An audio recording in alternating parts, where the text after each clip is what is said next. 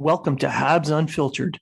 This independent podcast is featured on the Hockey Writers and iHeartRadio, bringing you honest and unfiltered entertainment and discussion on the Montreal Canadiens and hockey news.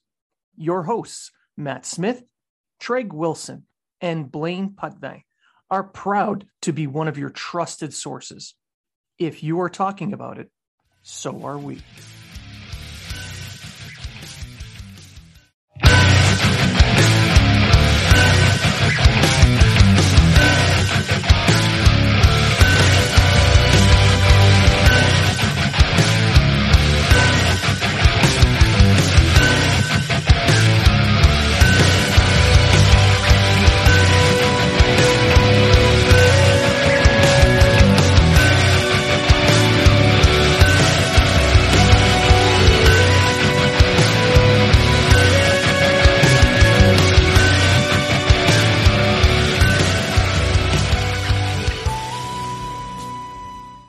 Welcome to Habs Unfiltered. This premier independent fan experience podcast is featured on the Hockey Writers and brings you honest and in-depth Montreal Canadiens discussion and entertainment. Your hosts, Matt Smith, Treg Wilson, and Blaine Putney, are proud to be one of your trusted sources for Habs and hockey news. If you are talking about it, so are we.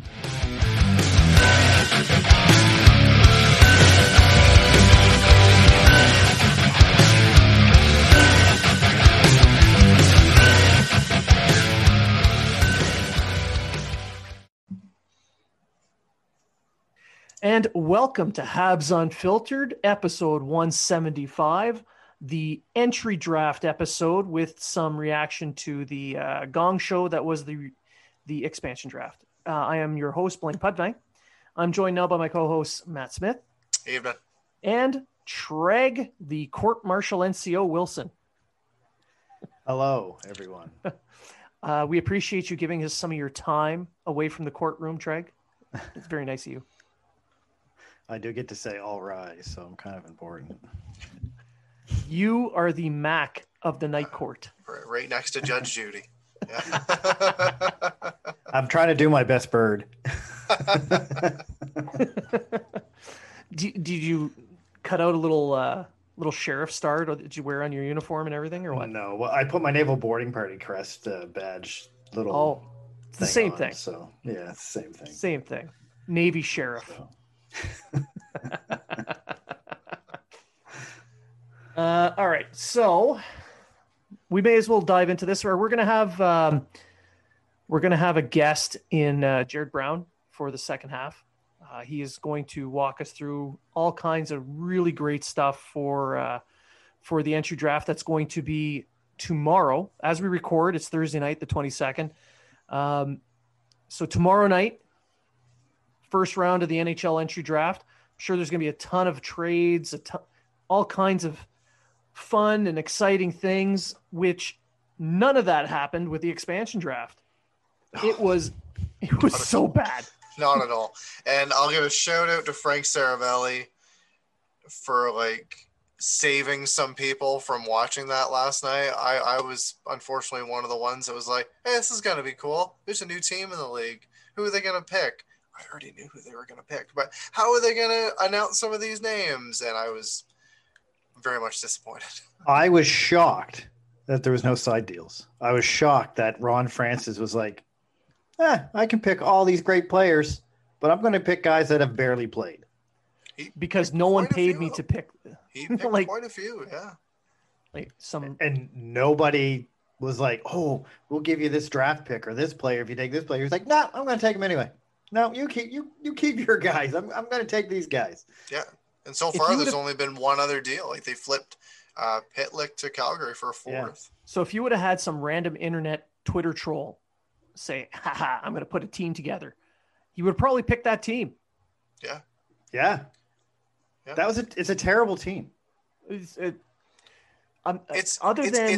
heavy defense. It's a heavy defensive based team. We knew they were going to take Giordano, and I think he's going to likely be their captain, right? Yeah. Adam Larson was a good pickup, and even for the price that they paid for him, not a bad price at $4 million. The one that surprised me, especially the term and the price, was Olesiak. I don't think he's a $4.6 million defenseman right now, but he's a good defenseman. And then you look down the list, and it's Drieger mostly, was a good pickup. Yeah, Drieger's a good pickup. right. But then you look at the rest of the team. You're like, what the shit? Jordan Eberle wasn't a bad pickup. Yeah, there's a few players that they name though, and you're just like, I watch a lot of hockey. I know you guys too. And I'm like, I've either not heard of this guy, or I don't know why you would pick him over player X. I never heard of Alexander True. I have to admit, never heard of the guy. From San Jose? Yeah, never heard of him. Or the guy they got out of Columbus. Center. The guy they got out of Columbus. Never heard of him. So how far did Max Domi fall for them to pass him over? Yeah. I mean, these are all questions. And also a shout out to Frank Saravelli. Thank you for finding out who my real father was and releasing that on Twitter. Holy crap. He's tomorrow morning going to release everyone who's going to be drafted in the entry draft. Yeah, probably. In order. Yeah. Yeah. Well, I mean, someone's going to replace Pierre Maguire, right? So. Yeah, but who was the guy last year that right before every pick, like pretty much picked who the team was going to pick? I forget his name now, but he did that last year. I forget his name. That's how important he is. But he was right on every pick. So he was the guy running the TV feed, and he delayed it by 7 seconds so he can get the tweets out. Probably. It was a check mark guy, so it was. I mean. So he's connected. Yeah. So. But unlike me, who's not a check mark guy. So. All right, so I mean, we watched that freaking Gong Show on TV. What the hell was that? Like it just seemed like it was just so poorly planned. Like, okay, Chris Fowler made me laugh. He made me laugh once when he roasted the Leafs hard.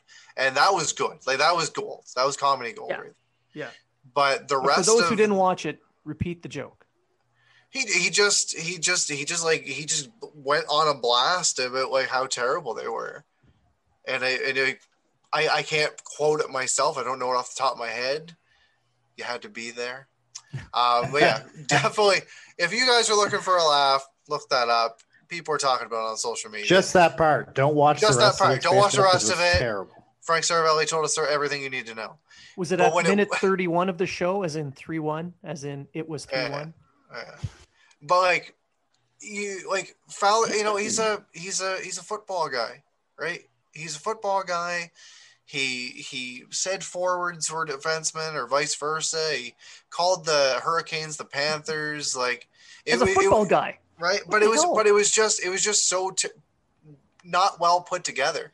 And there was a video that was going out on social media of them throwing the fish for the Leafs pick, and everyone's like, oh, they're taking Kerfoot. There was another video that had leaked for McCann just from a different angle. So we knew it was going to be one of them. And then Saravelli told us who it was. But it just seemed that everyone that came up on the stage and everyone that they talked to, it was like, here's a piece of paper. Here's who they're picking. And it just seemed like those people had no goddamn idea who was going to be on that piece of paper. Like we saw Sean Kemp, and Sean Kemp did the best. He did his best. I think it's maybe Sean Kemp's a big boy. Like he's a big man. And if you don't know who Sean Kemp is, go look at Sean Kemp. I think they gave him like a Treg size like Kraken t-shirt to put on. Like he squeezed into that fucking thing. Like he's like pressure of a diamond, like to squeeze into that damn thing. And they picked Donskoy, and he did his damnedest to announce Donskoy's name. Definitely go look it up and have a laugh. But Marshawn Lynch was better. That was my favorite. Marshawn Lynch was good too. Because he didn't even try to announce the name right. He was just like, I have no idea. No, Marshawn Lynch didn't either. Yeah, my man Callie. That's all he said. But like, there were some parts that obviously made us laugh, but as a whole, The venue looked like it was beautiful, and there was but it didn't have any energy. And some people say, well, that's because Saravelli talked to. It didn't have anything to do with that, because they still played it off like nobody knew. What was Right. the ESPN production value was low. I mean, Very Seattle much so. was terrible. Very much so. And this is something that we have to look forward to for the oncoming years, as ESPN is going to be one of the leaders, if not the leader, in NHL broadcasting. And my biggest question about ESPN is why Chris Fowler, of all the hockey people that are out there that you could have hired from NBC, yeah, you go with a football guy. Yeah, Chris I'll Fowler. give a shout out to Dominic Moore, though. He did his damnedest to try. He saved the show. He tried to steer things clear. Yeah. But why? I mean, and again, nothing against Chris Fowler. He's a football guy. Yeah. And but for a debut for ESPN, that was terrible. It was bad. It was terrible. They couldn't have given him like a 2-day crash course on here's some of the names, how to say them, what positions they are, maybe a cheat sheet so that he can refer to, just so that he wouldn't look so bad. They just should have hired a hockey guy. There's that End too. of story. I mean, Fowler could have a hockey guy. Fowler could have been the host. He could have been the one controlling it, and I'm going to throw it to this guy or that guy. But have a hockey been the guy Ron there. McLean. That's right. With less knowledge and more more shirts on. Right. So anyway. So I think we've covered how terrible the coverage was. Oh my God. It was horrible. He was worse than George Stroumboulopoulos on CBC when he did the NHL. We took between periods. At least he made wearing tight jeans look cool for like 2 minutes. Well, that's why Sean Kemp wore this. You wore the tight shirt. Yeah. So. Yeah. Because of Sean Kemp, I'm going back to the Baby Gap to get my shirt. So should we break down some of these picks? Maybe some of the guys that they should have looked at. You know what? Let's talk about the massive balls on Marc Bergevin. Yes. Done. Which are bigger, his balls or his biceps? I'm gonna go right now with his balls because he was like, he was just like, hey Ron, pick whoever the fuck you want. I really don't care. Here's the names. Go for it. Here's the names. Pick them. Here's what's wrong with them. Here's their medical records. Pick them. I don't care. Apparently, Ron Francis didn't even come back and say, "Hey, I'll back away from Price if you give me this." He didn't even bother with that. No, he just postured and said, "Well, maybe we'll pick him." Blah blah. No, Francis was going for cap space and cap space alone. Clearly, because you just left the goalie who carried his team to the Stanley Cup final, who's from the area, who played junior in the area, and you passed him over. I mean, I wrote an article about it was a win-win situation for Montreal regardless. Win-win. Like if they lost Price, they have $10.5 million more money in cap space added to the $7.8 million of cap relief that they're going to have going into next season. If they didn't lose, well, they still got Price and they still got Allen with Price out maybe 3 to 6 months, 6 to 8 weeks. Yeah. 6 to 8 weeks. Yeah. Then you have 6 to 8 weeks. You have Allen. You still got Allen to carry the team, right? And but I thought for sure there was going to be a side deal with Montreal to. I was waiting for those the whole time. Bergevin was just like, you know what? Here's my guys. Pick who you want. Yeah. Pick and live with it.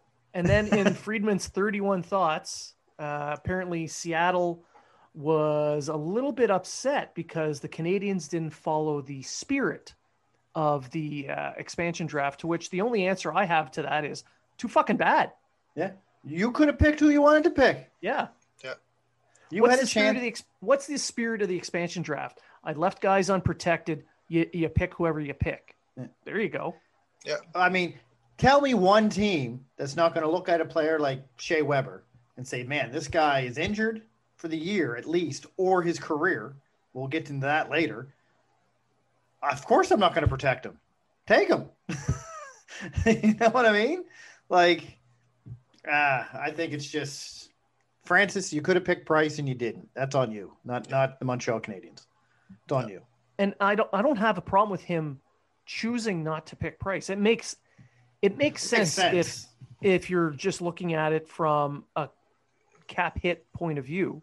With If you wanted to win right now, then you pick them. with the team that they picked, if they would have picked Price to have to play in front of that team, I would have been disappointed. I would have been disappointed for Price. But if they were picking Price, then they were picking Landeskog, and they would have. You know what I mean? Like they would have picked. They would have probably picked. They would have picked all the like Max Domi and all these other guys that. But they went in the opposite direction of Vegas. Vegas went for we want to build a team and have a team that can compete now, whereas Francis is like, I'm going to start my team in a rebuilding phase. That's basically what he did. Well, he put together a team based on analytics where they're basically going to run a system of defense first. And in the Pacific Division, that's weak as shit for next year. That might be a playoff team. It very well could be.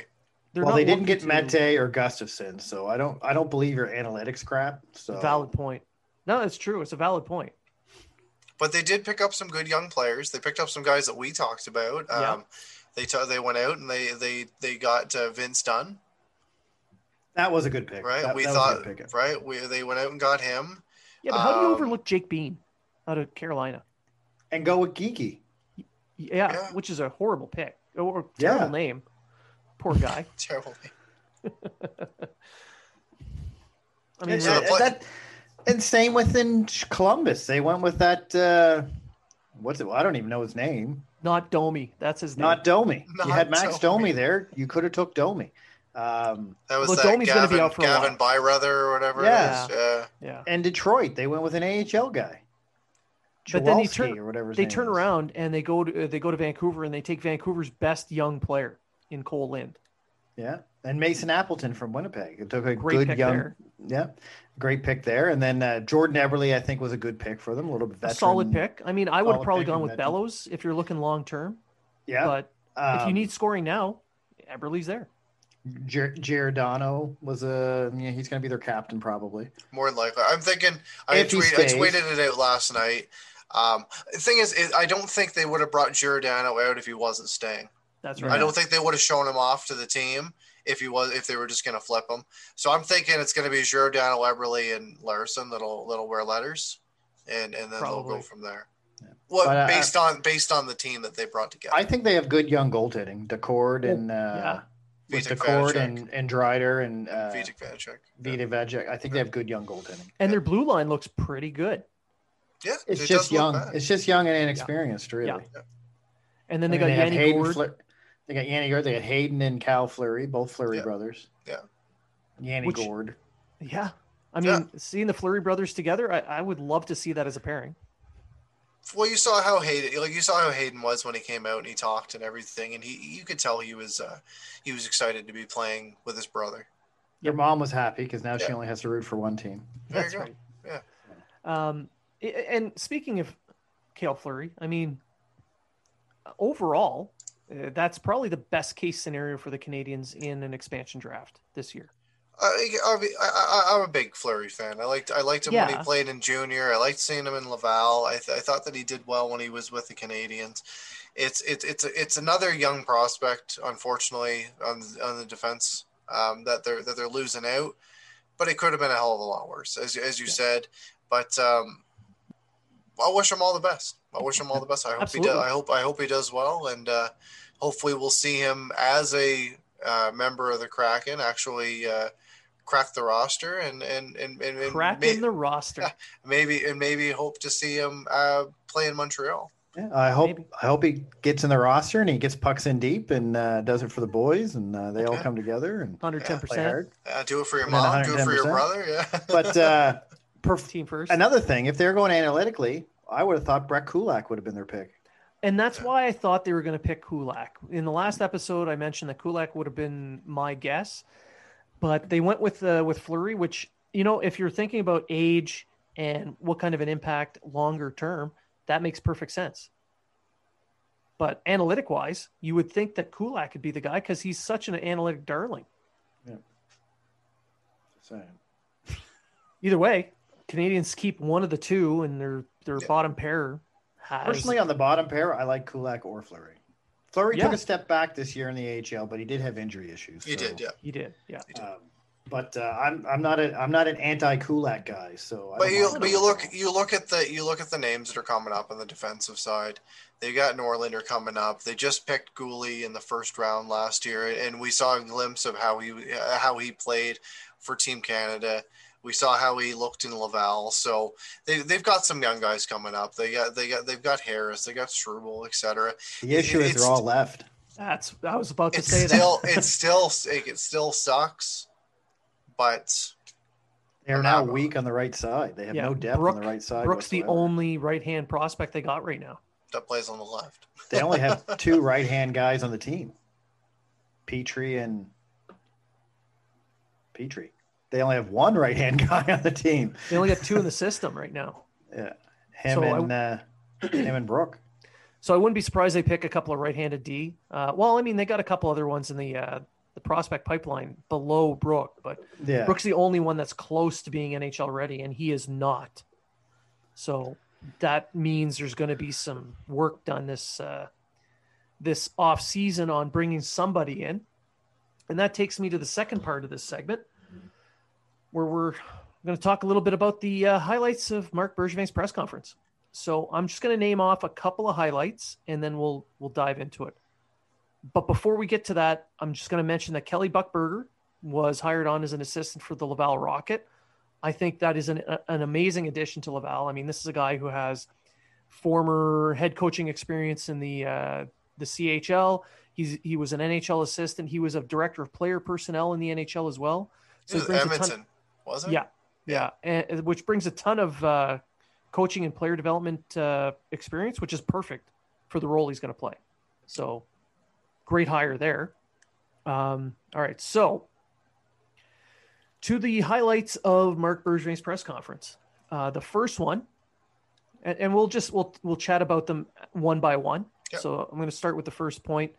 And Weber is definitely out this season. He's going to be on LTIR come training camp. And Bergevin is also kind of he basically said that there's a good chance that his career is done. So that sucks. It does, and it doesn't.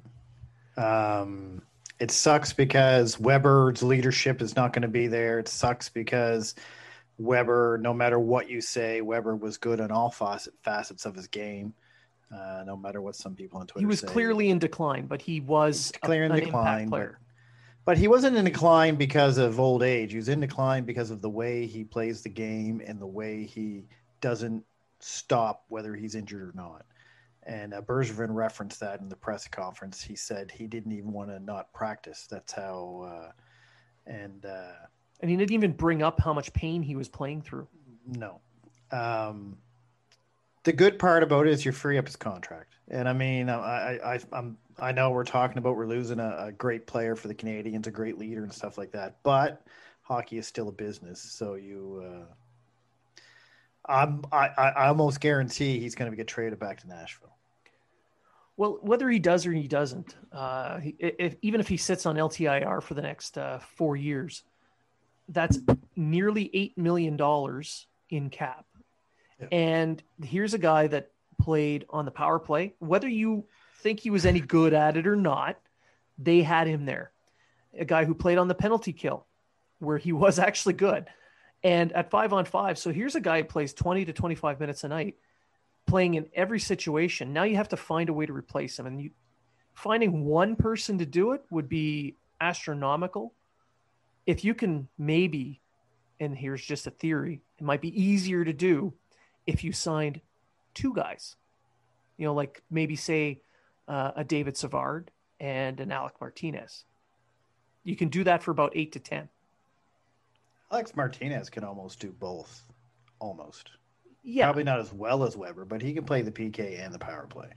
But between those two, if you added 2 players, each one could probably cover off 20 minutes, 22 minutes. And now you have a much deeper team.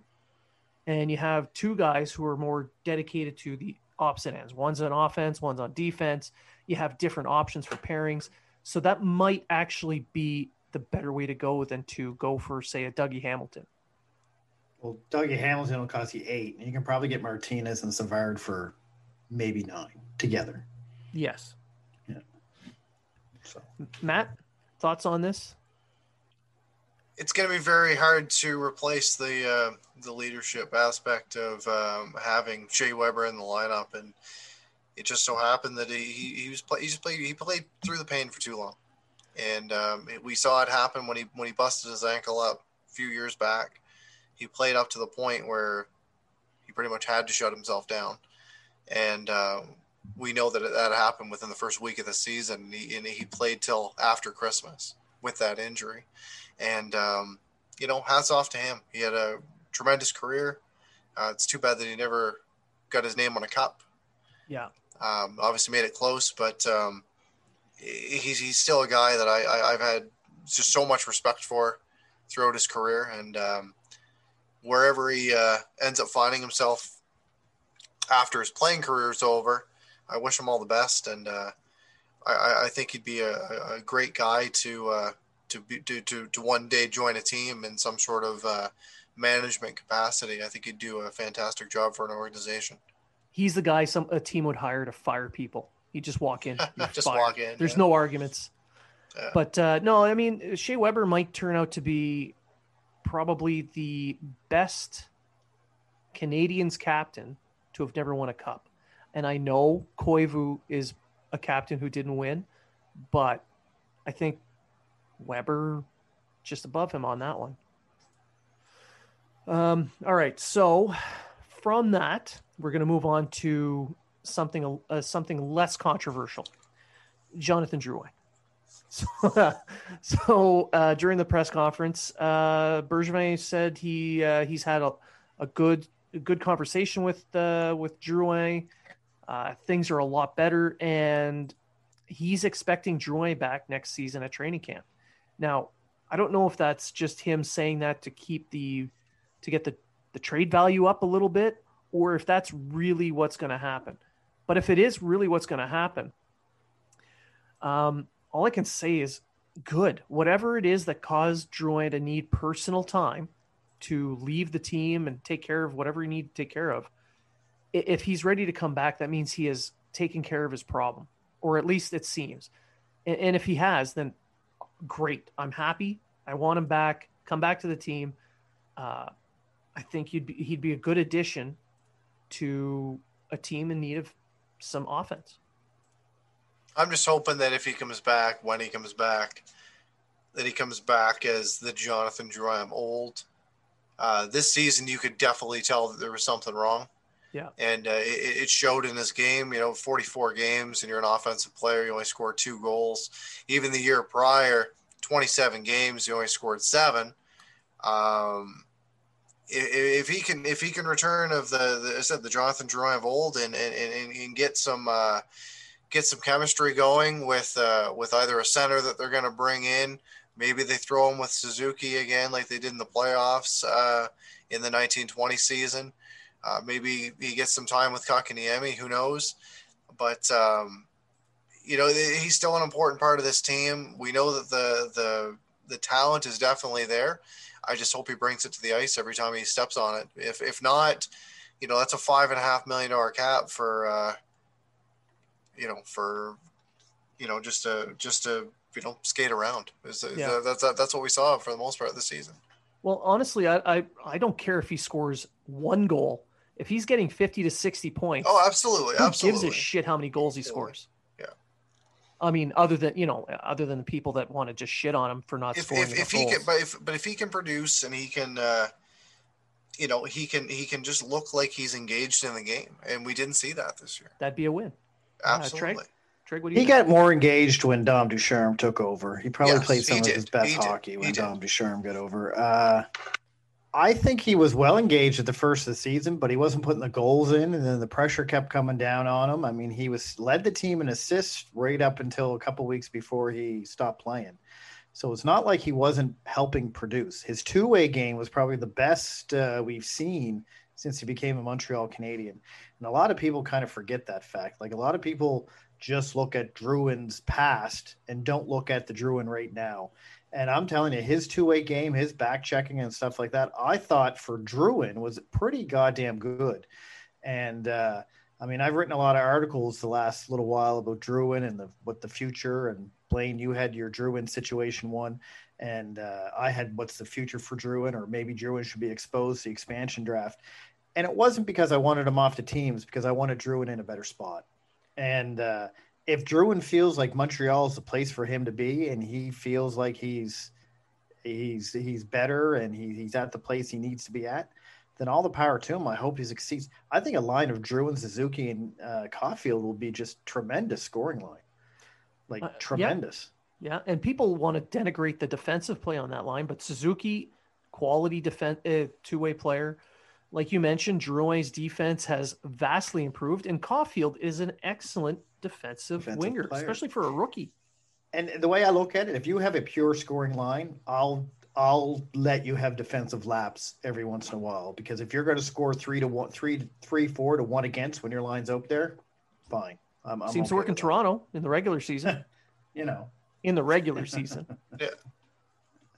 And Dubas is very stands by his core. He stands by it. Yeah, whether it works or not, he knows his job's on the line. I don't think he has a choice, because let's be honest, it's Shanahan's core. But that's right. Getting back to a real hockey team. I'm happy. I'm excited for Druin. You guys know I'm a big Druin fan.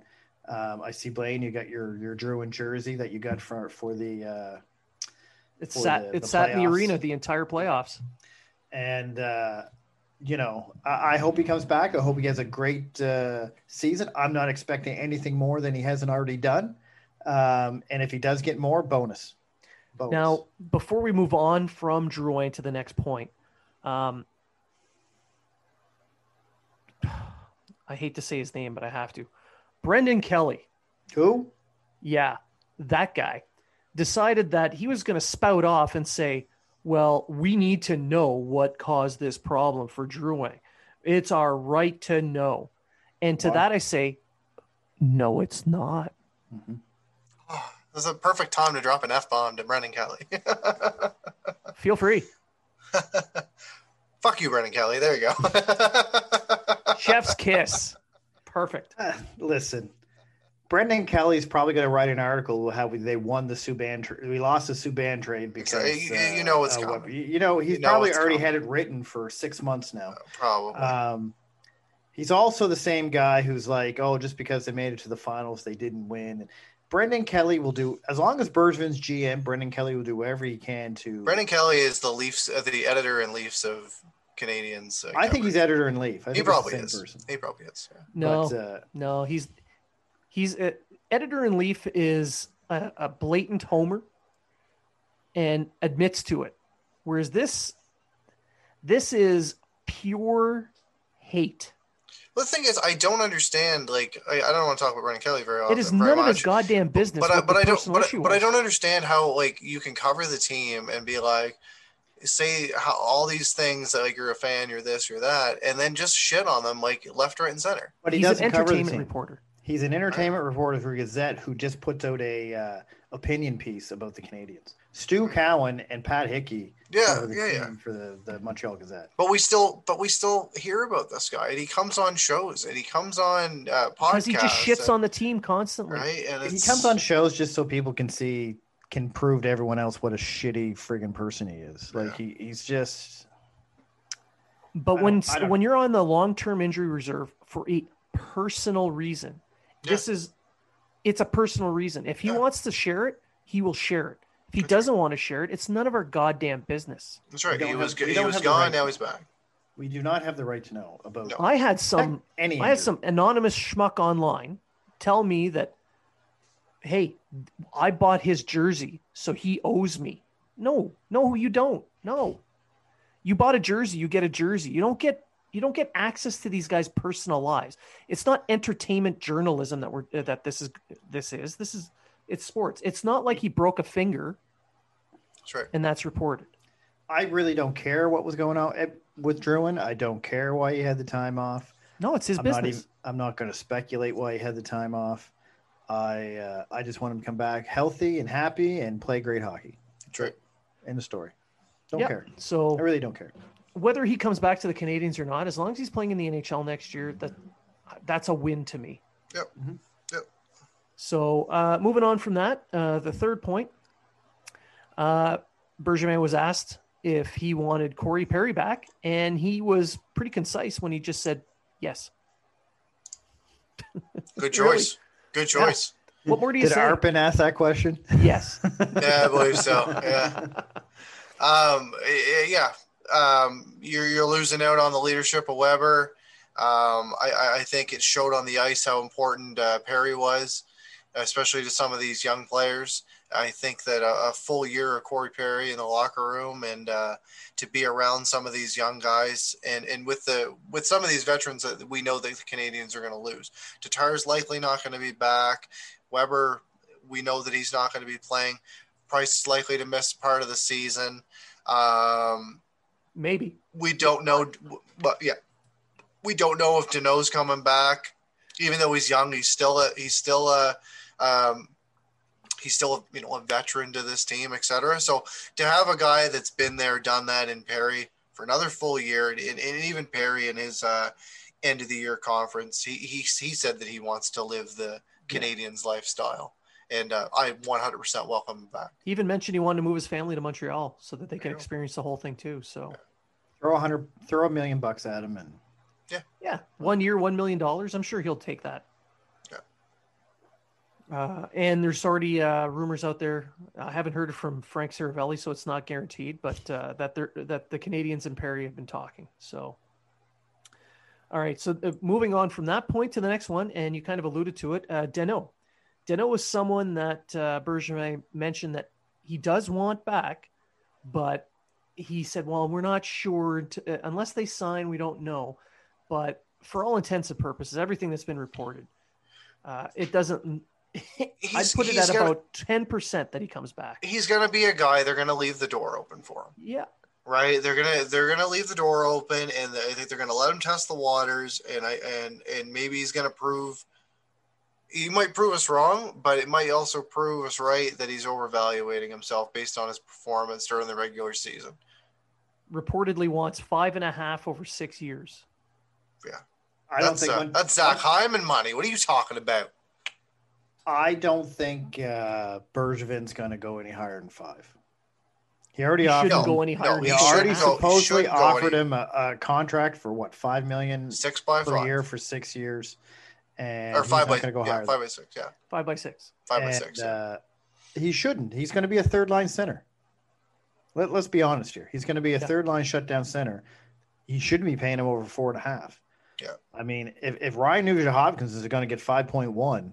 Deneau definitely isn't going to get any more than that. Yeah, it really depends on how to evaluate him right now. If he's going to be a third line, he's going to be a second line guy. It's going to really depend if Kotkaniemi can take the jump, if how they see Evans, what Paling's going to look like, etc. There's a lot of what ifs, but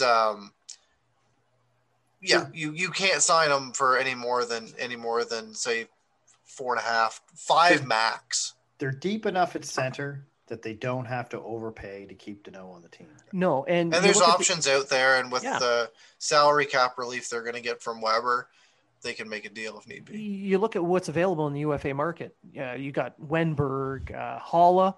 Holla would be an excellent pickup for a couple of years, who would come at half that price. Hell, Getzlaf. Getzlaf's going to be a UFA. Maybe they get him on a short-term deal with Perry. I mean, you throw Getzlaf on a third, fourth line. Great. Way cheap. And he would come in cheaper than Deneau. I mean, we talked about this last episode. Deneau brings a lot of value to the team, being a local on top of that, but you don't overpay just because he was born in the province. Right. That's poor asset management. It's kind of what they did with Druin. A little bit, yeah. And how are the fans taking to that? Exactly. Well, look at Deneau at the first of the season. No fan wanted him to stay in Montreal. No, they were trying to trade him off for spare parts. Yeah, and now it's like, oh, we got to sign him. Look how well he did in the playoffs. I like him, but I like him too. There's a And if they get him for $5 million or less, perfect. 4.5. I even think $5 million is too much. I agree with you, Blaine. But it is. They already offered him $5 million, so you know he's not going to ask for anything less from Montreal. Yeah. They already offered it to him. Yeah. And to me, that's too much, especially when you have everything that's coming up. I mean, Suzuki is looking like he can take on some of that matchup role. Evans as well. They can share that load. Paling's coming up. The UFA market has some centermen that could fill those roles for much cheaper. Who knows what Kotkaniemi will do with more minutes? There you go. And Bergevin talked about Kotkaniemi and what he felt he needed. And a larger role for Kotkaniemi is more than likely coming next year, which means less ice time for Danault anyway, which is probably why he's leaving in the first place. So he mentioned Bergevin mentioned Kotkaniemi and talked about what he feels he needs, and he mentioned more strength. So he wants some more mass on the lower the lower body so that his core strength is up. He win more board battles that way.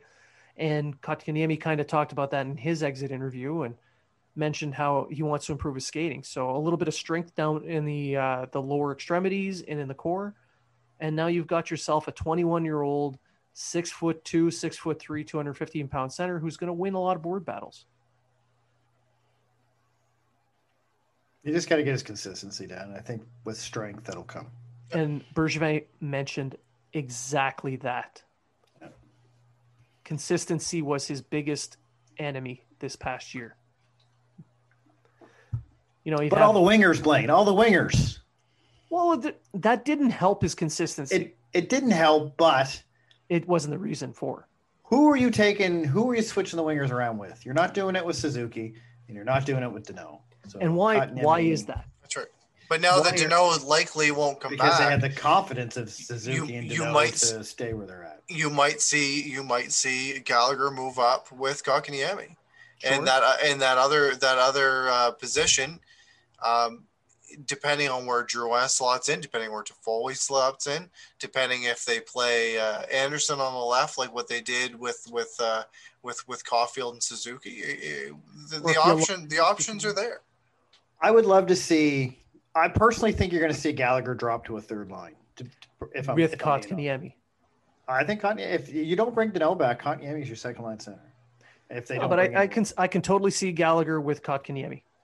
I can see that. Totally. I can also see Anderson and Toffoli with Kotkaniemi and Drouin and Caulfield with Suzuki. Sure. But back to the reason for changing the lines the way they did, Suzuki and Danault were consistent. That is why their lines rarely changed. That's true. I mean, Suzuki did have a drop in production for like 3 weeks, but his defensive game and his overall game stayed the same. He just wasn't putting the puck in the net. It was infuriating to watch. I wanted to see Kotkaniemi get 2-3 games with a guy, but it turned out he'd get maybe a period or two, and that's infuriating. Yeah. But when you see the inconsistency, you can see why they did it, even though sometimes are they causing the inconsistency, or is he like it? So that argument I can get, but that's why. Anyway, the next and the last piece that we'll talk about is Bergevin's plans. He was asked about his plans through the summer, and he mentioned how it's pretty fluid. He's not going to give away too much, obviously, but he mentioned his offseason plans depend heavily on what the doctor says about Carey Price. So right now, the expectation is 6 to 8 weeks, but I mean, we saw it with Weber. When he went in for what was supposed to be an easy procedure, and it ended up taking a lot more time to recover. So if they go in and it's just a quick cleanup of a knee or something, and that's 6 to 8 weeks, he'll be fine. But if they have to go in, it's a bigger deal. Well, what if we're looking at 6 months? So that'll change how he approaches the off season, because he's going to need a goalie. But if Price comes back, he can spend his time looking at defensemen. I think even if Price doesn't come back, you have Allen, who played well without him. But I think you need those defensemen in front of Allen just to keep – because all they really need to do is keep pace with the playoffs to But who they bring in as a backup for Allen? It's not going to be Primo. Lindgren, resign Lindgren. Whoa. You think we're going to get an all-star like that for cheap? I had to think what you were saying there for a minute. No. Yeah. I don't see Lindgren coming back no matter what. No, I don't know. I think you it's can gonna get be someone on the cheap. Bring in Louis Domingue or someone on the cheap in the UFA. Someone, I don't know. It's going to be tough. Or they just have Primo. I don't want to waste Primo on the bench. I don't think they should.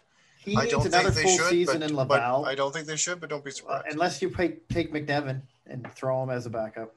I think they would rather give some random UFA goalie a couple of $1 million to come in and play that role than put him on waivers.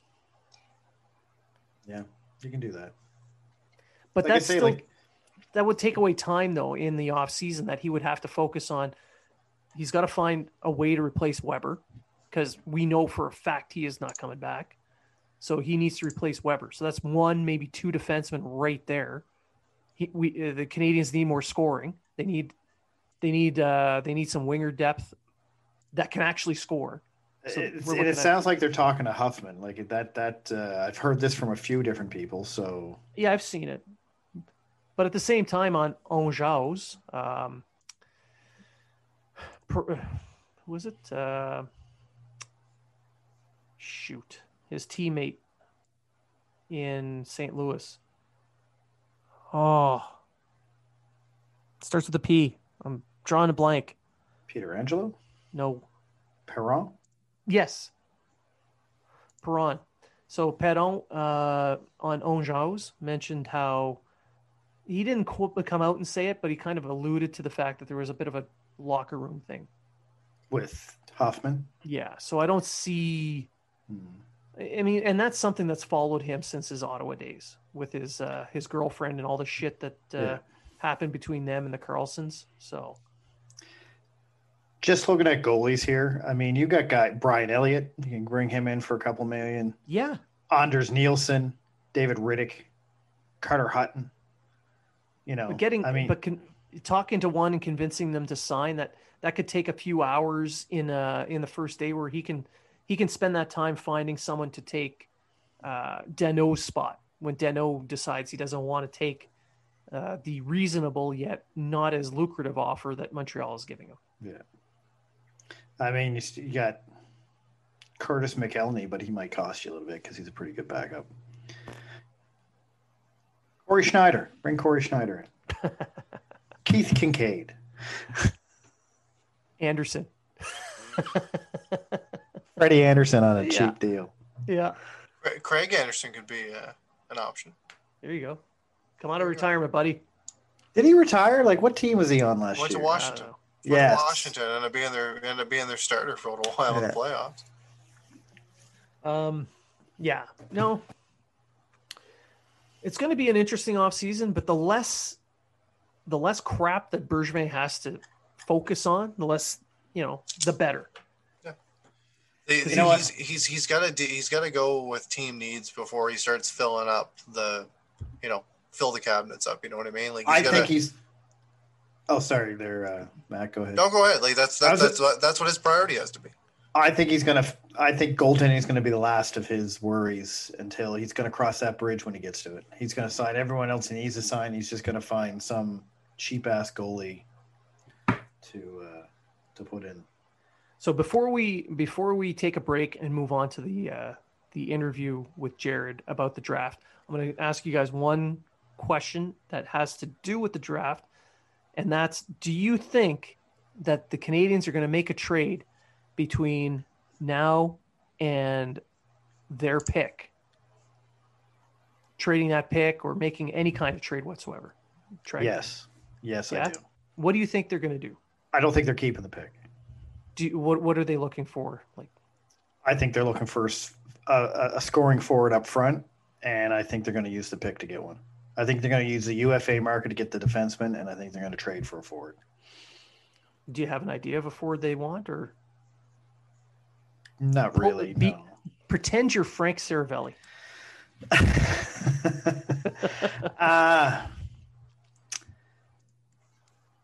No, I don't. I don't really have a. Okay. You just think they're going to go for some scoring on? I think they're going to go for some scoring up front. I know there's some guys on the market. I just can't think of any names right now. So. All right. What about you, Matt? Do you think they're going to make a trade, and if so, for what? I think they're going to keep their pick, but I think they're going to trade. They might try to trade up if there's somebody that they want. Okay. There's some guys that I know that we've discussed a little bit, like Zachary Leroux. We've talked about a couple. We've talked about Zach Bolduc. We've talked about Xavier Bourgault. We've talked about a couple of these different guys, and you never know. They might take that pick 31, which is really pick 30, and they might take that and then package it with one of their many other picks. They've got 3/4, a 5th, 6th, and a 7th that they might be able to say, package these together to actually get the player that they want. Or we might see them, because it is almost a 2nd round pick. We might see them flip it, but I can see him using the pick. Now, I'm pretty sure that it's the Canadiens' turn this year to give away their 7th to Philadelphia, but tradition states that they have to make a trade for their 7th. So I think so. I'm pretty sure we'll see that, but I'm with you, Treg. I think they're going to make a deal, and I don't know if they're going to trade away the 1st, but I think it's in play. And I'm going to name someone, Buchnevich out of the Rangers. I think he would be a good target. I was thinking Tarasenko too, or something like that. Tarasenko would be an amazing pickup, depending on what they trade out. They have to trade out some salary as well. Yeah, they could eat some of it. They could, like especially since Byron a 3rd and a lower. Well, especially we know he wants out. He does, yes. He does. Right, so St. Louis might just be like, we'll eat this to make it happen. And they did lose Vince Dunn, so it could be take one of his left-handed prospects off the hand too. Yeah. And if you're looking for a new place, a new start for Drouin, that would be an excellent deal to pull off. I think Drouin stays in Montreal, but we'll see. Yeah, but it like I said, if you're looking for it, otherwise you go with the standard Byron and scraps. Yeah, because everybody wants that. Because everyone wants it. But Byron Paling and a 2nd round pick for Tarasenko. No, who says no? Who says no? You got to replace Paling with a 3rd round pick. Come on now. Oh, okay. Do this Who right. Who says no? Everyone says no. Yeah. All right. So I think we'll end this segment here. We'll take a break, and when we come back, we will be joined by Jared Brown of Draft Pro, and he's going to school us on the draft. So please stick around.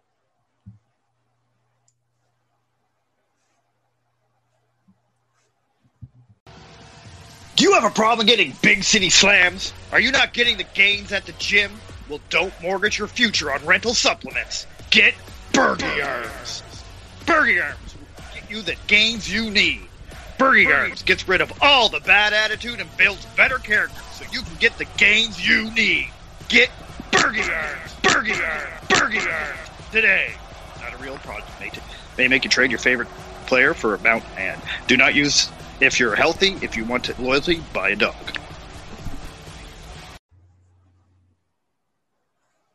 And welcome back to Habs Unfiltered. We are joined now by our special guest. I'm distracted by that jersey behind you. So why don't you tell our listeners who you are and where they can find you while I go throw up?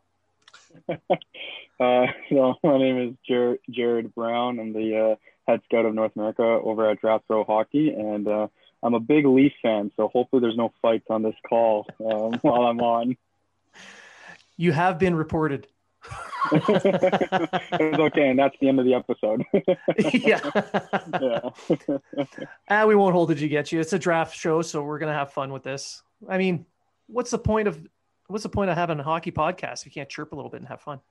Exactly. You gotta poke fun at, each other's fan bases, and for myself as a Leaf fan, I gotta poke fun at my own fan base, or my own team, which, fails to get out of the first round 5 years in a row, and then here's Montreal going to the Cup final, and I'm like, yeah, I would love to have that one of these years.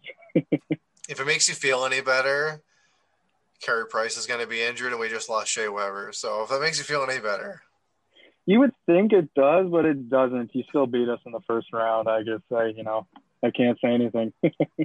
Well, you just said it. You just said it. Canadians beat you guys in the first round, and it was good for me to hear again. So I'll never get tired of hearing that. Yeah. But no, so we're this segment here, we're talking about the NHL draft that's coming up, and as our resident draft expert, Matt brought in the big shooters, the North American draft expert for your website. So for Draft Pro. So Matt, why don't you kick us off with the first question? We'll just dive right into the NHL entry draft. That's going to be tomorrow. As we're recording on the Thursday night, so the draft will start tomorrow night. So let's kick things off. Number one pick is it going to be anybody but Owen Power? Personally, I don't think so. I think it's going to be Owen Power. I think he is the best player available in this draft. Obviously, it's been a lot closer of a draft class than in previous years.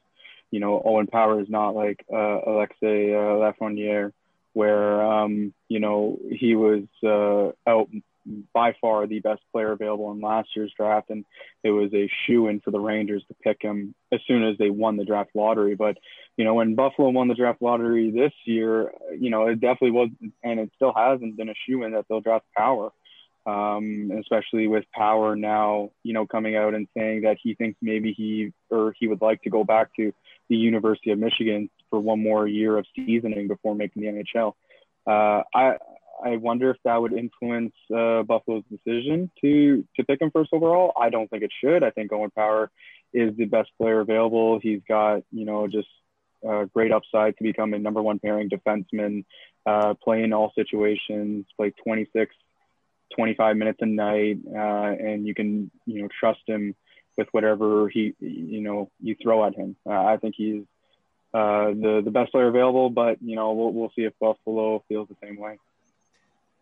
So do you see him as being an NHL ready prospect that could play, but will probably not? I think so. I think, the big thing for me was I thought his season with the University of Michigan, the NCAA, he had a slow start to the year, but then he came on in the second half, and I thought he settled in really nicely. What really solidifies me to say, yeah, he is NHL ready now was his tournament performance at the World Hockey Championships with Team Canada. To go from playing only 2 minutes or just not playing at all with Canada to then playing over 20 minutes and against men and leapfrogging some NHL players on that roster, even though, as we know, the Team Canada roster wasn't as good as previous years. It's still a pretty big statement to the kid and how good Power is right now. I think what I was most impressed about was how well he can maneuver along the blue line and inside the offensive zone. And I think he showed a little more offensive potential when he was playing with Team Canada. And so I think he is NHL ready right now. If he wants to go back to the University of Michigan for one more year, so be it. That's not the end of the world. That's not going to make him a bust or any worse of a first overall pick. But I still think, he would have no issue coming in and playing and operating as even like the number 4 defenseman on Buffalo. What do you think his draft floor is? Like the worst case scenario, what he turns into? I think it's probably as a number 4. I think he can step in as a number 4 right now as second pairing defenseman. And I think I would be shocked if he would be anything worse than a second pairing defenseman. I think the reason being is there are a lot of intangibles to his game and a lot of assets that I think are already very valuable for a defenseman. And then you factor in his size and how much stronger he's going to get, and the more experience, you know, and the more he learns from an NHL coach, NHL veteran, you know, and all that, it can elevate his game. I really think of him as a Alex Pietrangelo type of player, where his hockey intelligence is his best asset. And players who have a really high IQ normally tend to have a more longer and successful NHL career, in my opinion. And that's why I think his floor is, it'll be as a second pairing defenseman. And then obviously the ceiling, as I said earlier, is a true number one defenseman. So speaking of the University of Michigan, we're likely to see 3 members of the University of Michigan taken in the top 10. Would you agree with that? Yeah, I would be surprised if one of them slips out. So speaking of them, number 2, most likely Matty Beniers. Yeah, he's probably, and it seems like more and more people are predicting him in their mock drafts for Beniers to go number 2 to Seattle. I think it's just because of the positional need, and his game is more matured and refined than Kent Johnson right now. I think Kent Johnson definitely has the higher upside, and he looks a lot more of a dynamic offensive player than Beniers. But Beniers, you can't not like the way he plays. Like, he plays playoff hockey every single shift, and I think that's why he will go ahead of his teammate in Michigan, Johnson, and why he'll probably go number 2. I'll be surprised if Beniers slips out of the top 5, really. Well, if you look at who Seattle picked in the expansion draft, they're more a heavier defensive team. So bringing in somebody like Beniers at number 2 would probably be a really good pick for Ron Francis. Yeah, and the other thing with Beniers is he's a natural centerman. I don't envision him being a winger in the NHL. I think he strives better down the middle because he's more involved in playing that full 200-foot game. I think he can, the way he controls his pace coming through the neutral zone with speed and carrying the puck is something you want your centerman to have. And whereas Kent Johnson, I think he's more like, I would put him, he's a centerman right now, but he could be a winger at the NHL level because his defensive game needs work. And, if he's willing to put in that work, he could become a full-time center at the NHL. But I think, there's the potential for him to be a winger. There's a question I have. Where do you think Luke Hughes is going to go? Do you feel like New Jersey's going to let him slip by, or are they going to add him to his brother's team? I think New Jersey right now probably needs more goal-scoring help or more offensive help. They have a good young defenseman in Ty Smith coming up that I think is a really solid player for them. I think it's really hard not to draft the brother and have that, just as even as a marketing standpoint, in a business. I know that's not what we're about, but sometimes the owner could step in and get his voice in the ear of the Jersey's GM, and just the potential to have the brother duo and Luke Hughes is definitely worthy of. I think he can even go. He's a top 5 prospect.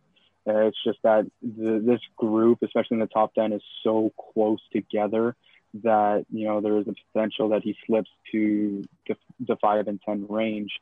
If I'm New Jersey, I'm probably looking for more offensive help. Maybe getting someone like Kent Johnson or Fabian Lysell. But it's definitely intriguing and tempting to take the younger brother of Jack. Matt? Right now, if you're looking at a top goal scorer in the draft, who would you be picking? I'd probably pick Chaz Lucius. Is it because of his name, or? Honestly, I think probably, yeah. And in next year's draft, I'd draft his younger brother too, whose name is Cruz. Oh, my Lord. Yeah, they got quite that's a duo of a name there. And And it's funny because Cruz, the younger brother, is he's a really solid playmaker. So now next year's 2022 draft Cruz, Lucius, and just have him feed his brother. But no, I think Chaz is the best goal scorer available in this draft. I think it's very close. I think there's a lot of players that are, have such an NHL ready shot. Chaz, Lucius, Mason McTavish, Logan Stankoven, I think, has it. Semu Tuamala, who's projected in the late first. I think, they have really NHL ready shots right now. But I think Chaz, what sets him apart is his ability to shoot off both feet, in motion, in tight.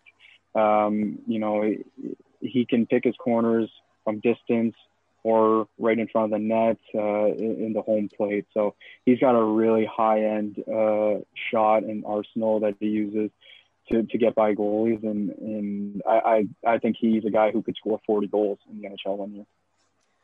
Now, the NHL draft is not going to be free from any unfortunate press at all this year, thanks to a Mr. Mailloux from the London Knights. Do you feel that anyone is going to actually step up and select this massive defenseman, or are they going to let him slide out of the draft altogether? I think there's no chance he'll get selected. I think it's just we saw what happened last year with Mitchell Miller with Arizona, and then Arizona renounced that pick and his rights with the team.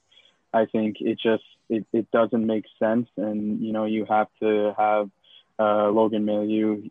He doesn't deserve to be drafted because of the crime he committed, and he needs to have time to be forgiven, right? And right now is not the time that he needs to focus on, or teams need to focus on, for him to be an NHL player. He needs to be focused on becoming a better person and sending out a sincere apology to the woman that he committed the crime to. So if someone did draft Mailloux, I would be incredibly surprised. He's a great hockey player, but it's just, it would not be a smart decision right now. Yeah, the Canadians get a lot of grief in general for putting such a high standard for character. They want to draft for character. And that's the kind of thing that pays off in the long run. Like you mentioned, the hockey IQ, but so does character. And right now, I don't see any from Logan Mailloux. No. And, how can you say he has character or when he does something like that, right? It's just it's a statement to the way he thinks, even outside of the game and all that, and that's not something that is and it shouldn't be accepted in this day and age. You can't be taking advantage of women like that, and you can't it's just a disgusting act, right? And I think he needs to be the consequences need to be taken, and he needs to, just have time. If he makes the NHL 5 years from now and he has done all of his, he's been forgiven and, he's done the right things and all that, I don't know what he would need to do. Obviously there's some, rehab like he could do and talk to, women that have gone through it and he can understand really the pain that he caused on this female. So, it's not a good look to his character, not at all. And, a good look to his character is, helping out sick kids, going and being a good part of the community and all that. Right. And we see that in so many hockey players, and this is just not one of them. All right. We're going to move on from that nightmare scenario. Matt, you've got some better questions. So if you're looking for a goaltender, do you taking Sebastian Costa, or are you taking Jesper Wallstedt? Wallstedt. I think the reason being is he's a lot more mature and poised type of goaltender. I think when I watch him play, I kind of get amazed at his age and how composed he really is. I give him the comparison to Carey Price in that sense, that he doesn't look like he gets fazed by a lot.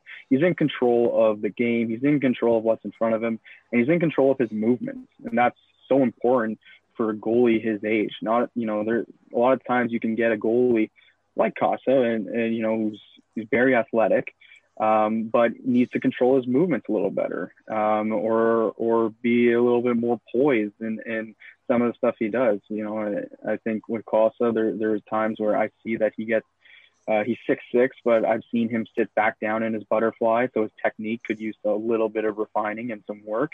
Where with Wallstedt, I find that he's just pretty spot on with his technique and spot on with a lot of his game. I don't find a lot of holes in Wallstedt's game, and I think he just has the maturity to be a franchise-like goalie, like a Carey Price, a Marc-Andre Fleury, or a Vasilevsky. Do you think Edmonton's going to trade up to try and get one of them?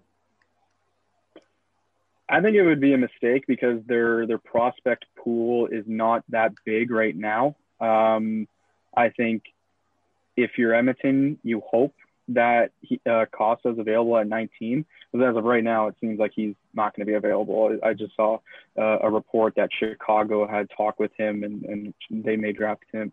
Costa could go at 11 with Chicago now. So if he drops down to 19 for Edmonton, I think then that's money in the bank. Then I think you select him in a heartbeat. But if they were to trade up in the draft to make sure they get him, off the top of my head, I don't know if Edmonton has a second-round pick, but I would assume that asking price starts with a second-round pick, and now you're leaving your prospect pool, which is already thin. You're leaving it even more bare in Edmonton's spot. Matt? So I got one more question, and after this, how about Blaine and I will maybe we can throw out some of our suggestions to who we think the Canadians should pick with their pick, and we'll see what you think. Yeah, that sounds good. So my question is, what happened to Aatu Räty?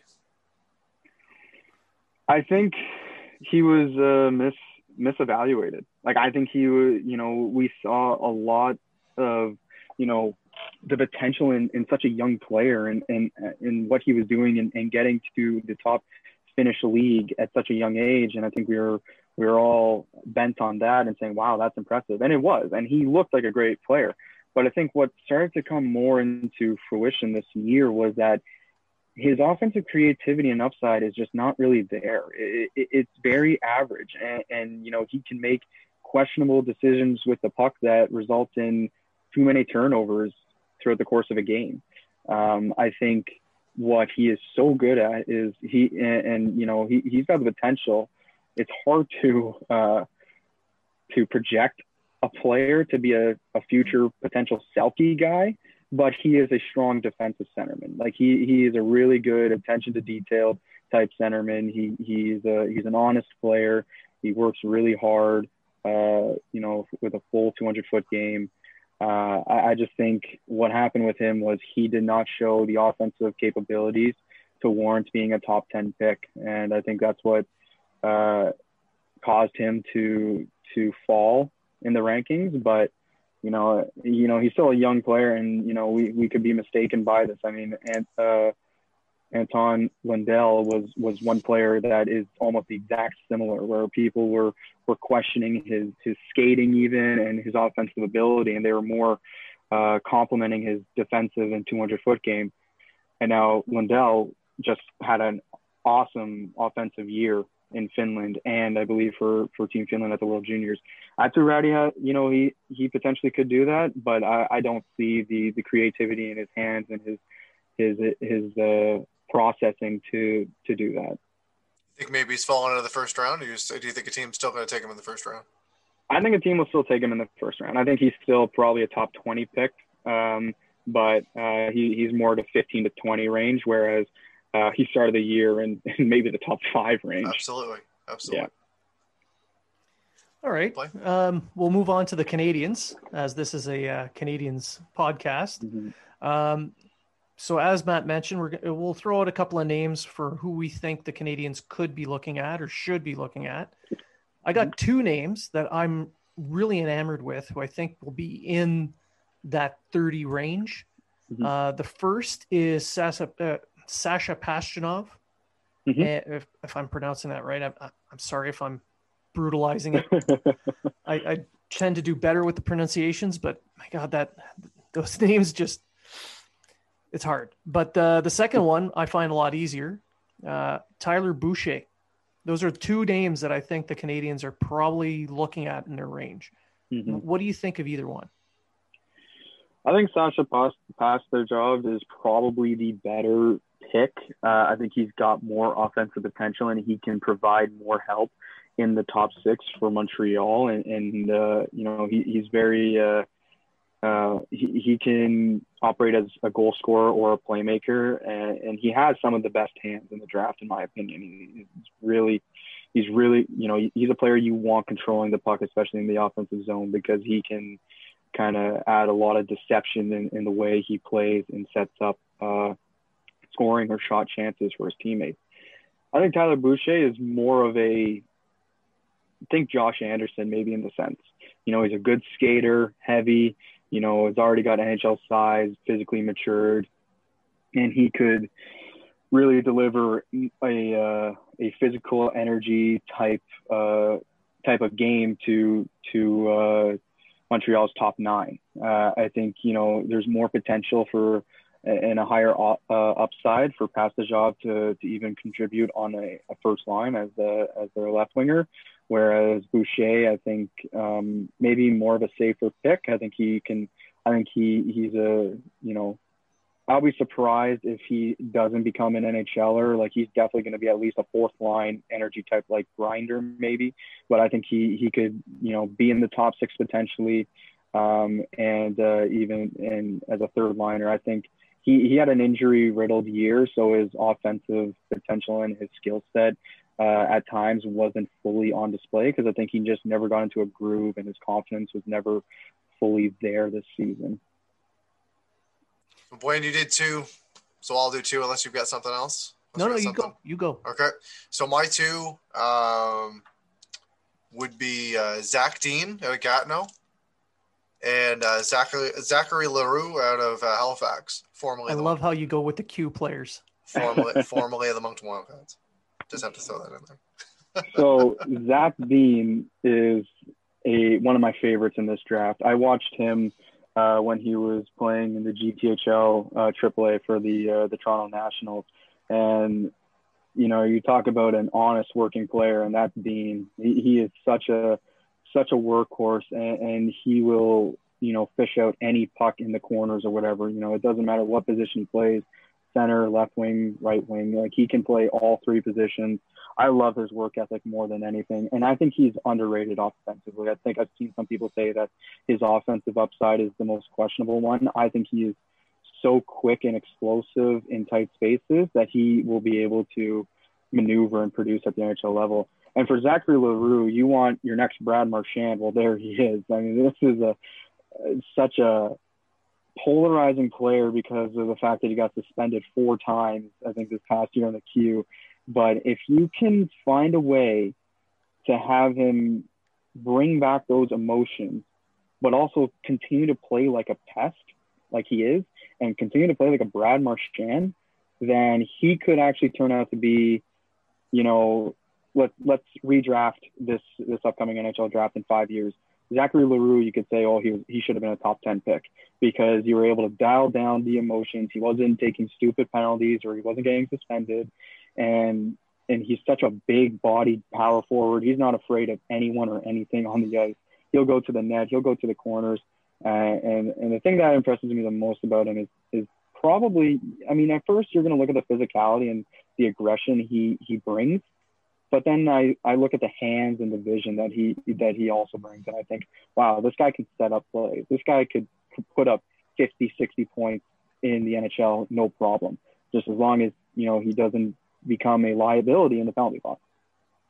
So do you think that Leroux's discipline issues and Zach Dean's injury this year caused them to Mhm. slide down a little bit in the draft to say maybe the end of the second? I think so. We even had Leroux as high as top 15 at our like mid-season rankings, but then we had him drop because a lot of our scouts kind of were just the suspensions and the discipline or lack of discipline was really what kind of like made us bring him down. The potential is still very high for him, but I think you have to sometimes take in consideration some of those issues and potential for red flags in a prospect. I mean, Ryan Merkley was, one of those players not too long ago where he just had no commitment defensively. And, he was a top 10 maybe pick in that draft because of his skating and his offensive potential, but he couldn't defend. And it didn't seem like he really wanted to. So he dropped to San Jose in the 20s. So I think for Zach Dean, I personally think people are they're not valuing him as high as they should. Maybe I have a little bias because I've watched him since he was 15, 16 years old, but I've also watched Brant Clark, Brennan Hoffman, and even Shane Wright. But, I think Zach Dean has more to offer, and he's a guy who could have a breakout season in the queue next year. And so I think Dean's probably rated appropriately, but Leroux definitely could have been a top 15 guy if it wasn't for the discipline, the lack of discipline. How much of a troll job would it be for the Canadians to pick a Q League player from Alberta in Dean? I mean, that would just be perfect. It is funny, his track record. He's been all across the globe, Zach Dean. It's like Newhook, Alex Newhook, Yeah. pretty much. Yeah.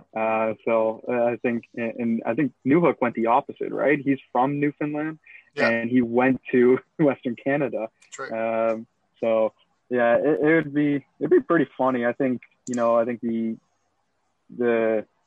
I think Leroux could be a fan favorite because I think he is from Quebec. I'm not too sure about that, but He's from just Quebec, outside yeah. Montreal. Yeah. yeah. So he could turn into a fan favorite, especially if he plays the game like Marchand potentially. It would be kind of, but like, I would be all for selecting either one of those guys. It would be Mhm. kind of neat to see a Newfoundlander go to the Canadians. Yeah.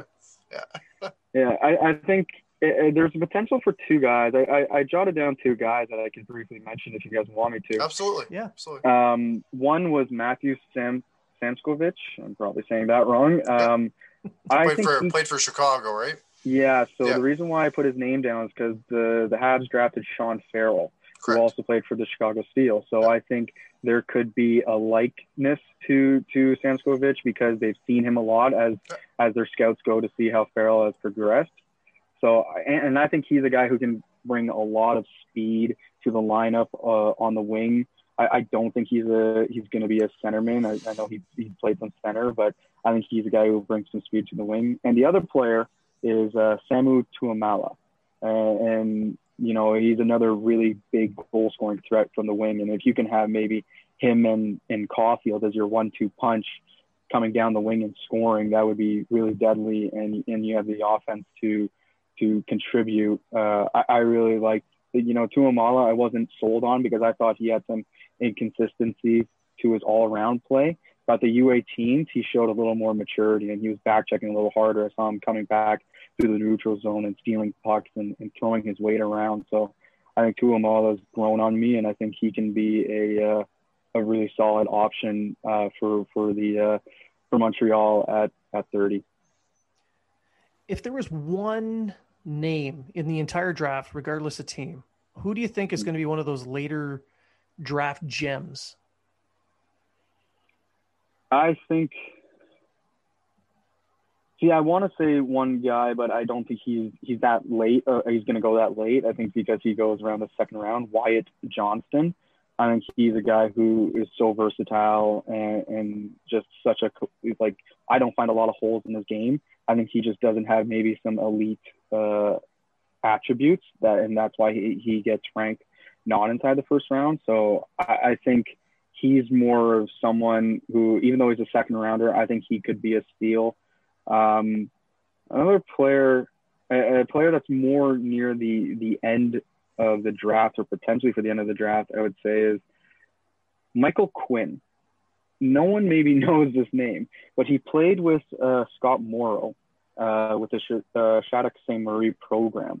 And when I watched that team play, primarily going to scout Scott Morrow, who is, ranked in maybe the top 50 and an early second rounder potential, I came away being impressed with Michael Quinn. I did not find a lot of holes in his game either for someone who doesn't get talked about. I think he's very mature in the way he defends. He protects the middle so soundly. He's always got the stick in front of him. Really good mobility too when skating backwards to stay with faster players. And offensively, he's really good at maneuvering around the offensive zone and hanging on to the puck if he doesn't see an option, right? If he doesn't see an option, he's going to take that extra second, survey around, and his skating, it becomes pretty evident there. He's not a high-end skater, but he's a very fluid skater. And I think Michael Quinn is someone that he may not even get drafted, but I think he deserves a little more recognition as a potential late seventh rounder steal. But I think, a lot of what I see in his game is a lot of what I see in, some third pairing NHL players that just go on to have a great career. Like they're just a sound third pairing, or they play as the number 4 on a second pairing and they give you stability that way. They go unnoticed, but they're very effective. That's what I think Michael Quinn could be. So bigger, more talented Mete. Yeah, almost. Yeah. Yeah, a little more. I was going to say he reminds me of someone, but I can't bring up the name because he plays for the Leafs. I don't know if you guys want me to say no, because he's a Leaf player. I was going to say Travis Dermott. He reminds me a little bit more of Travis Dermott. He has a bit of a physical side, but he's very good at transitioning the puck. Yeah, I like Dermott. Yeah. Oh, wow. I'm happy because don't take him away from us because, I don't want him to leave Toronto. Oh, don't worry. I'm sure Dubas is just going to give him away for something like a Jared McCann. Well, I don't know. I don't know because Dubas loves his guys. All right, he doesn't let his guys go, and Dermott is one of his guys. Although McCann did play for Dubas in the Sioux, which I was surprised that he didn't protect him. But we'll see. Hopefully, McCann goes on to only put up like 30 points with Seattle. So us Leafs fans don't feel so bad about that. Hey, you got to stick with a team that got you so far in the playoffs, right? Exactly. Exactly. We'll stick with. I can't say anything. Yeah, I can't. All right, Matt, do you have anything else? That's everything for me. All right. Jared, I didn't want to take up too much of your time. I know you're busy. Just trying to find a ride at the TTC in Toronto takes hours. What a horrible city.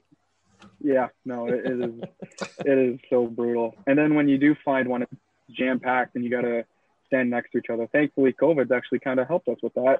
Yeah. Don't have to be so close to some strangers that don't know, what showering is. But Although I got to admit, I'm dying to go back to Ontario. I haven't seen my family in 3 years, so it'd be nice to get back.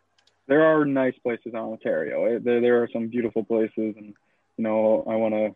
I have a cottage up north near Peterborough, and I want to. That's a nice place to go in the summertime to get away from the Leafs not missing the playoffs, but not advancing in the first round. Go watch the Leafs fall in the autumn instead of the spring. Yep, that's a good one. All right, no, I want to thank you for coming on the show. We really appreciate you giving us some of your time, especially in a busy time like this, right before the draft. We know it's not an easy thing to do, so I want to thank you for giving us that 30 minutes of your time. Jared, can you just give our listeners one last plug for where they can follow you, where they can find some of your work, and what to watch for? Yeah, no. Well, first off, thank you. Thanks, guys, for having me on the show. I really appreciate it. I'd love to come back on and talk more with you guys, even if it's about the Habs or the Leafs, and we can go at it even more. I'd love to do that. But if any of your listeners want to follow me on Twitter, you can follow me at Jared Brown 97, and And you can see some of my work at draftprospectshockey.com. And we're in the middle of posting some more articles ahead of tomorrow's NHL entry draft. No, you're always welcome back on the show. We like making friends across the hockey world, regardless of what team you follow, because honestly, who gives a crap? It's all about hockey, right? Exactly. Yeah, I couldn't agree more. So again, thank you very much for coming on the show, and we hope to see you again real soon. Yeah, thanks so much for having me on, guys.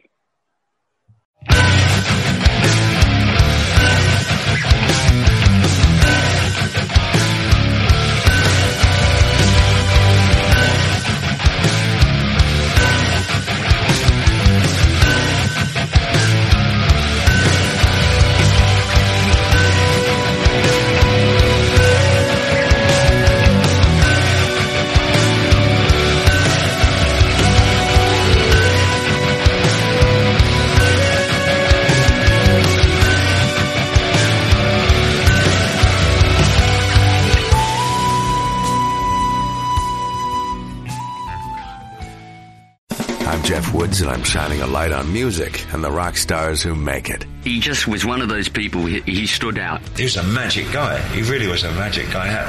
We all have faults. He had the same amount of faults as we all have. This was before Led Zeppelin. Robert was full on. I mean, he was Led Zeppelin without the band behind him. He had the hair, the jeans, the whole thing, and he was amazing. The Records and Rockstars podcast, heard around the world and yours to hear wherever you get podcasts. All the episodes from JeffWoodsRadio.com. I'm Matt Kundle, host of the Sound Off Podcast, the show about podcast and broadcast. Since 2016, we've been speaking with amazing people who have populated your ears for decades. Legendary broadcasters, research wizards, talent experts, podcasters, voice talent. Almost 400 stories, all for free. Subscribe or follow the Sound Off Podcast on Apple Podcasts, Spotify, Amazon Music, or at soundoffpodcast.com.